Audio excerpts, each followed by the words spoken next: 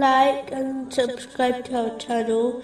Leave your questions and feedback in the comments section. Enjoy the video.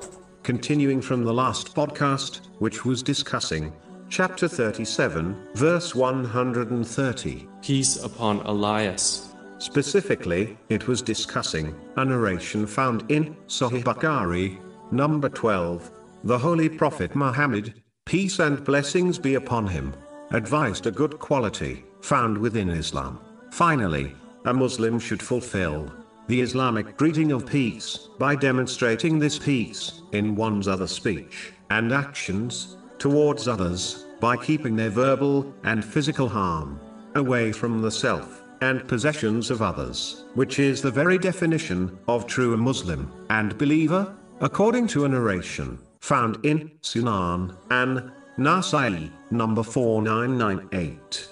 In a narration found in Sunan Ibn Majah, number 1081, the Holy Prophet Muhammad, peace and blessings be upon him, advised how to gain blessings in their provision, divine support, and an improvement in their condition and state.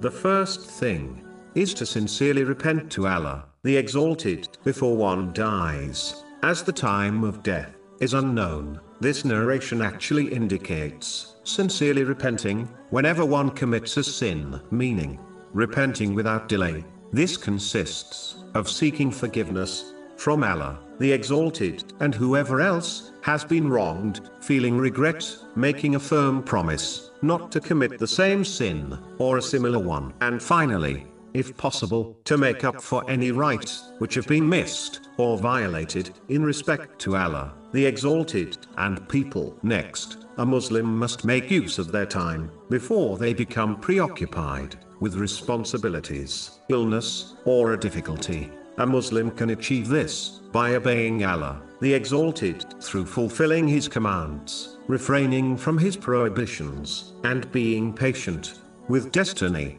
They must hasten to perform righteous deeds within their means as much as possible, and never delay, as the tomorrow they hope for may never come. It is hoped that the one who behaves in this manner will be supported by Allah, the Exalted, when they are no longer in a position to perform extra righteous deeds due to a change in circumstances.